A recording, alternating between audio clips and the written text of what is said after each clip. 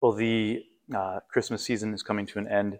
Maybe you felt a little out of place still singing Angels We Have Heard on High, since the rest of the world has already abandoned their Christmas songs. But we are still in this time until this Monday. Sunday is the Feast of the Epiphany, and Monday will be the Feast of the Baptism of the Lord, which I won't get to celebrate with you. So we got lucky that we got to read the story of Jesus' baptism here today. I love this passage from the Gospel and what it says, what the Gospels say about Jesus' baptism, because there's a deep, deep truth planted in this last line of the Gospel today. You are my Son, my beloved. With you I am well pleased. The Father allows his voice to be heard at the moment of Jesus' baptism, and what he proclaims about Jesus is that he's his Son and that he is loved by him. And it's beautiful. These are some of the first verses of the Gospel of Mark. It's beautiful that Mark puts it right at the beginning, almost like it's the foundation of everything that he's going to say about Christ afterwards. So Jesus is the Son of the Father. It's his identity. And the whole world knows that because God allows it to be proclaimed to all the people who are there. Everyone can hear it. You are my Son, the beloved. With you I'm well pleased. Now there's another truth that I believe we need to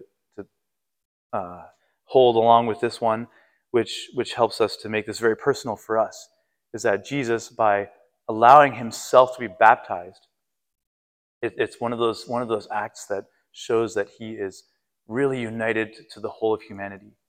That he's taking on himself all of our humanity, right?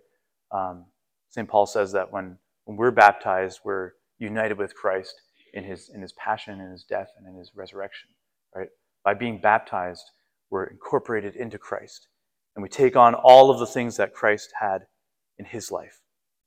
So, by being baptized, we take on what happens to Christ in his baptism, which is this proclamation of who he is, being the Son of God and being beloved by God.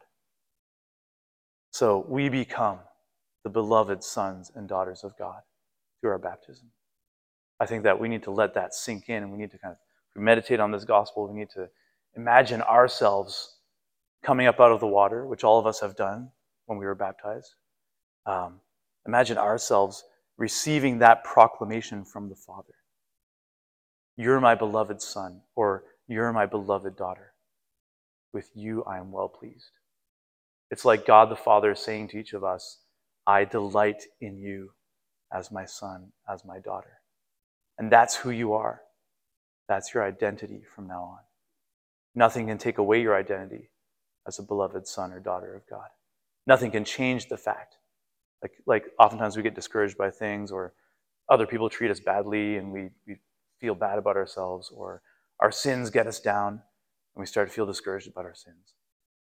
We need to remind ourselves who you are at the core is a beloved son and beloved daughter of God because of your baptism, because you take part in Christ through your baptism.